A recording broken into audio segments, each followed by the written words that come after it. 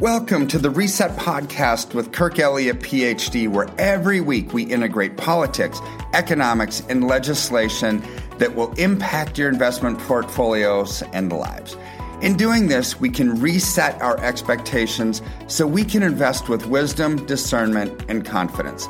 Sit back, listen, and learn as we go on the journey of navigating through the economic jungle together.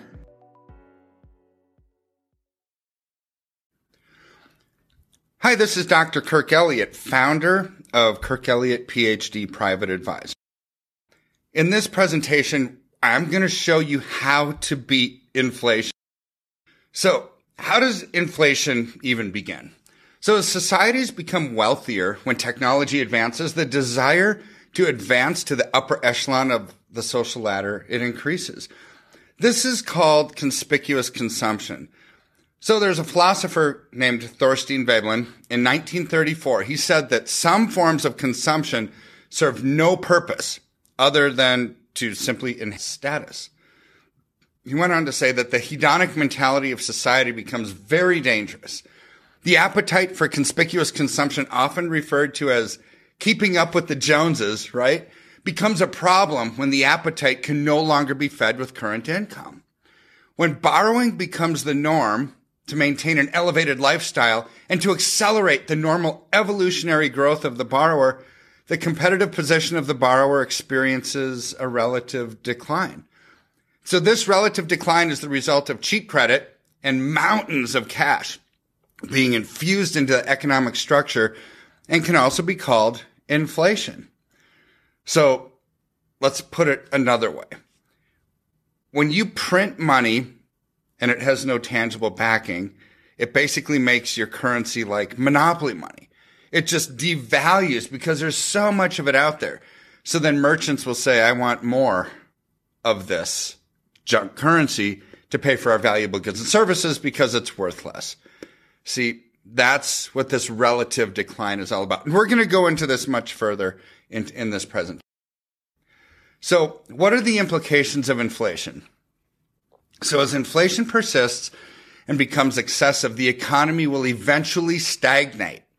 The stagnating economy produces increased unemployment, shortages in all types of products, both essential and non-essential, a collapsing standard of living, increasing bankruptcies, and increasing interest rates. Increasing interest rates put downward pressure on many assets, including real estate, stocks, and bonds, and investors will eventually begin to pull the plug on their currency holdings in exchange for anything more tangible and liquid. Once the inflation rate begins its rapid ascent into a potentially hyperinflationary state, where savings accounts are eliminated and anyone living on a fixed income, such as Social Security, well, they could be impoverished almost overnight. So this scenario is presently occurring all over the world at varying rates. Could it happen in America? Of course it can. What I explained is simple economics, and America is not immune to the universal laws of economics. But it is happening in such a slow motion that the populace is unaware of the erosion of their purchasing power. So since the Federal Reserve was created in 1913, the dollar has lost 99% of its purchasing power via inflation. In 1913 dollars, $1 is now worth a paltry 1 cent.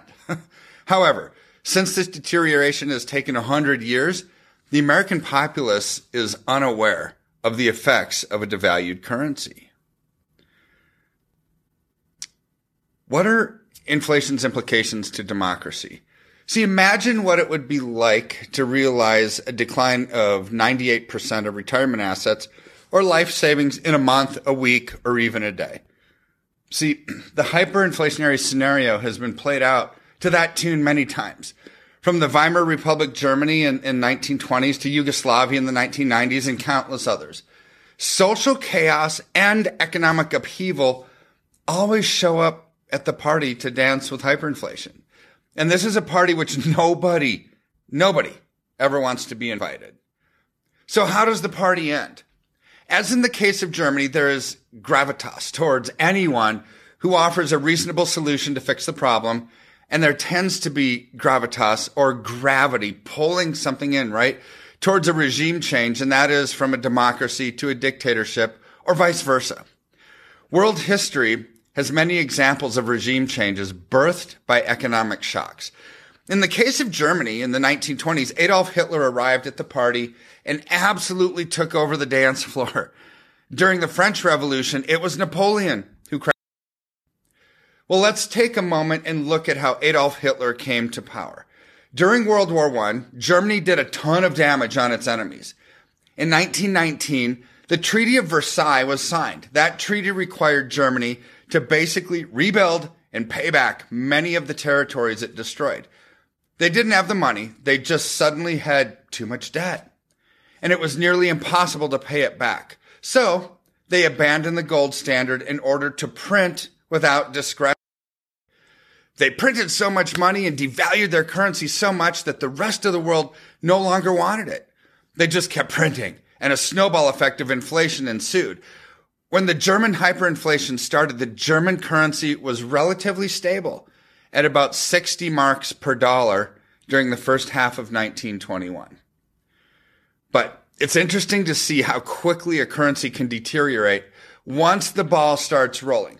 So look at the number of German marks it took to buy 1 ounce of gold. In January of 1919, it was 170 marks for 1 ounce of gold. January 1920, 1 year later, 1,340. Same month, 1921, 1,349. 1922, 3,976.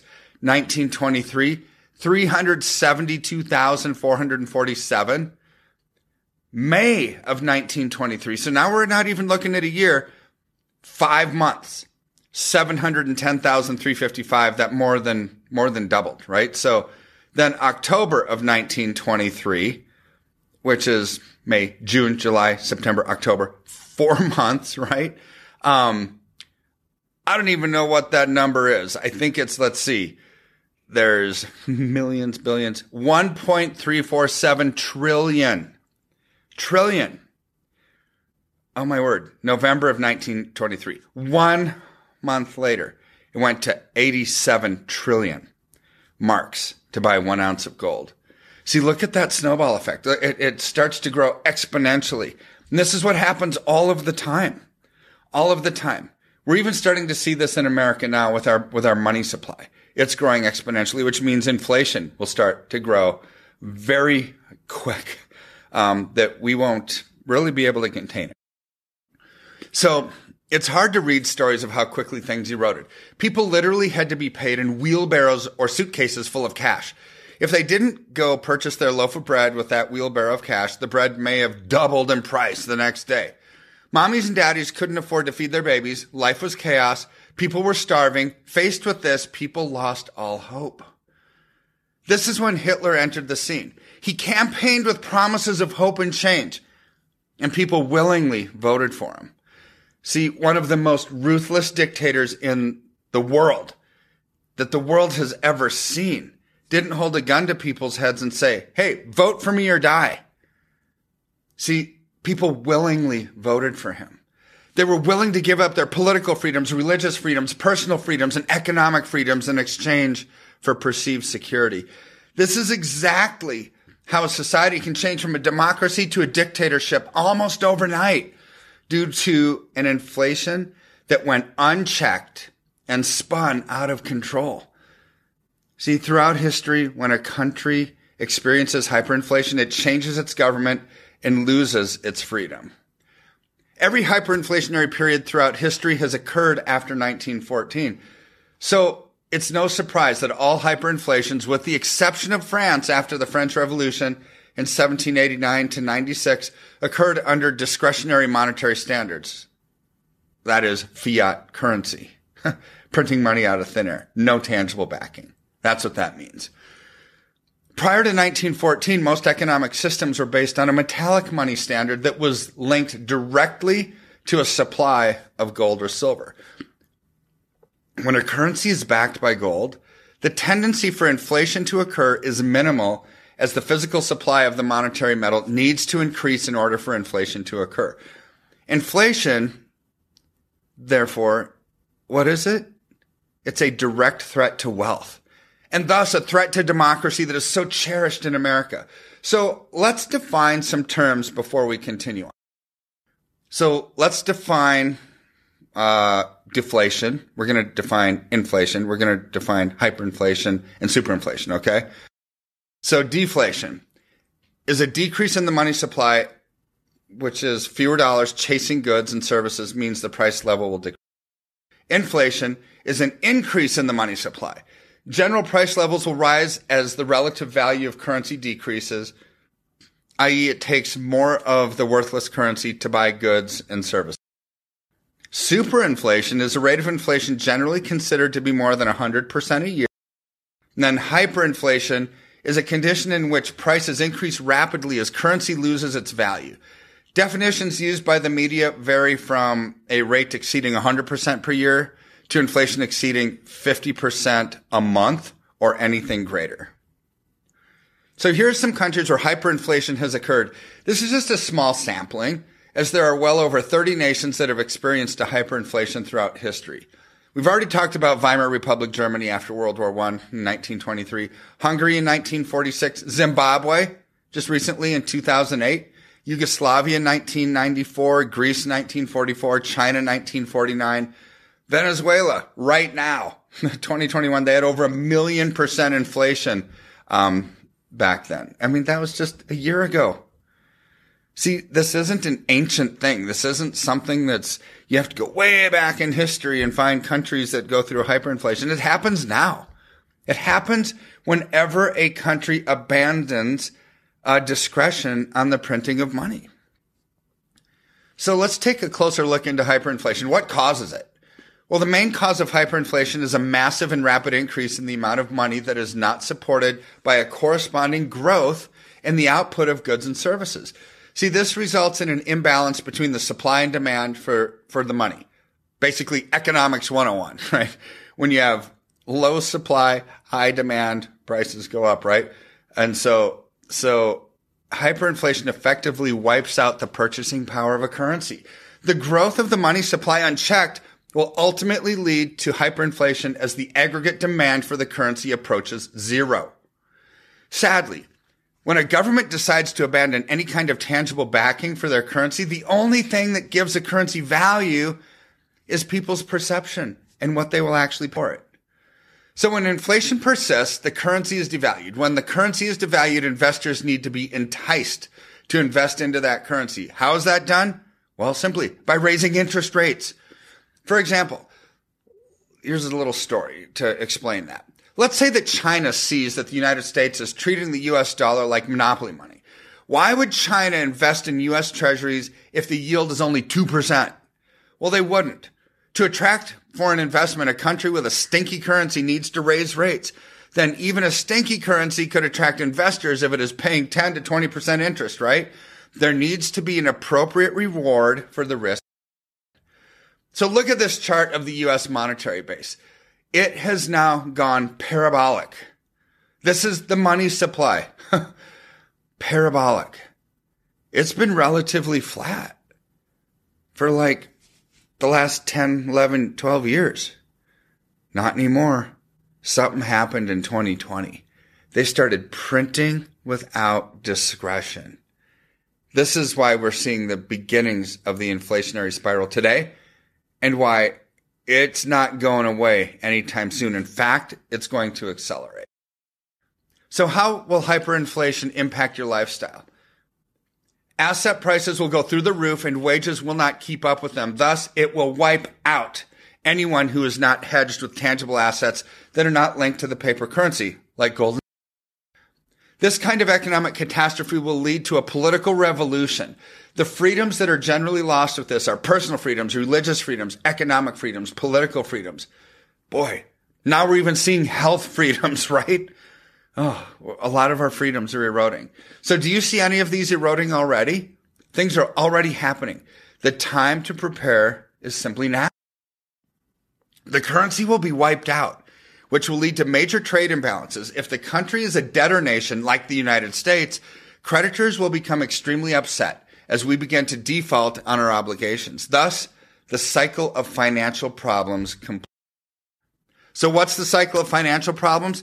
Financial problems lead to economic problems, which lead to political problems, which lead to geopolitical problems.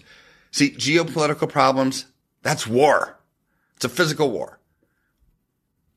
So how do governments try to fix this once it starts?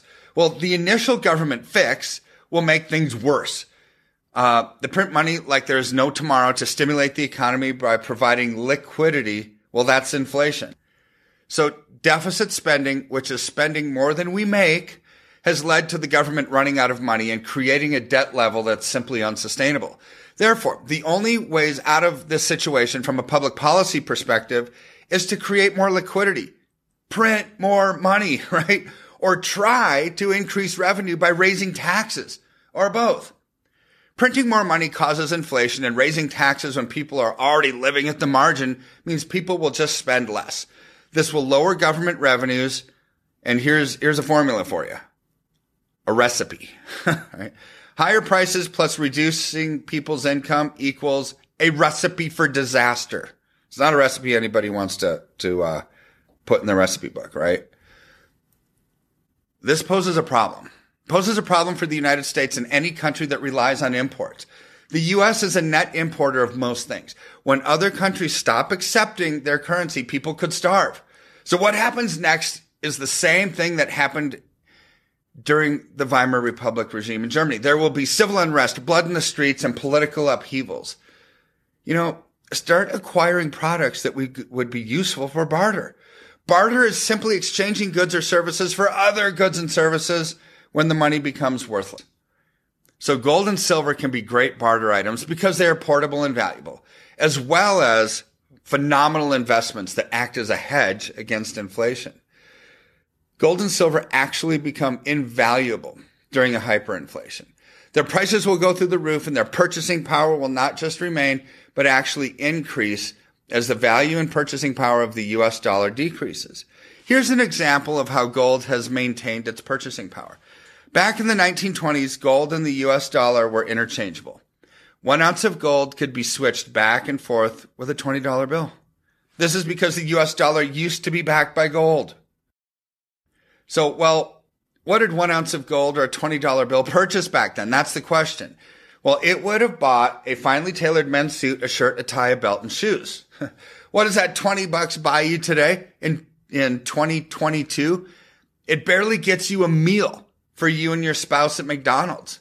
But the 1 ounce of gold at well over $1,000 per ounce today still buys you a finely tailored men's suit, a shirt, a tie, a belt, and shoes. See, gold and silver are your insurance policy against a collapsing currency, in addition to being a fantastic investment. Right now, because of the global political, geopolitical, and economic conditions we are faced with, all arrows are pointing towards gold and silver for preservation and protection. At a minimum, what should we allocate? What's a good recommendation to allocate? Well, at minimum, a 50% allocation of your investable assets into precious metals will give you a 1-to-1 hedge against your paper assets. However, the more extreme the inflationary scenario becomes, it may be wise to allocate an even higher percentage into tangible assets. A properly designed portfolio will also consist of high-quality income, generating assets, and an emergency fund of cash. As stocks, bonds, mutual funds, and real estate get hit hard when interest rates go up in response to a devaluing currency, gold and silver will go up over time, thus minimizing your total portfolio risk and giving you peace of mind in the midst of the storm. So it's okay. It's okay to have all your eggs in one basket, right? To me, diversification doesn't mean safety, because you could diversify into 20 different Titanics and they all sink and your diversification did you absolutely no good, right? But being in the right place at the right time means safety, because that's what minimizes your risk and maximizes your return. I said it earlier, but it bears repeating. Over allocating into precious metals over 50% of your portfolio may be prudent given economic conditions and where we are in the inflationary cycle, because you are not just participating in the insurance mandate that precious metals offer, but also in the growth mandate. The goal of any investment portfolio is to be in the right place at the right time and follow the positive trending asset classes. This, again, will minimize your risk while maximizing your return. The wrong thing to do is to do nothing. The other wrong thing to do is to take advice from those you no longer trust. A definition of insanity is doing the same thing over and over and over again, expecting different results, right? So what should we do? We need to learn from history. We need to observe the obvious. The majority of people are moving in the wrong direction the majority of the time. What direction are you heading in? Well, answer that. And just know that you were created to thrive, not just survive. So take action now. It's up to you. Reallocate your positions, given the trends that we're living in, into the asset class that grows based on those conditions. That's how you can be a wise and prudent investor. Use your brain, your heart, take a leap of faith, step out in faith, take that bold action to get rid of that normalcy bias of, hey, what's worked for me in the past is going to work for me in the present and therefore in the future too. Well, it's different this time. The world is different this time. Take action now. If you have questions, give my office a call. KirkElliottPhD.com. You can schedule an appointment with my office. We'll help you walk through this economy that's eroding before our very eyes. Get you out of the path of that hurricane and allocate you into safety. You can call my office too, 720-605-3900. Thank you for watching this presentation. Make sure that you reach out if you have any questions. We're here for you. Bye for now.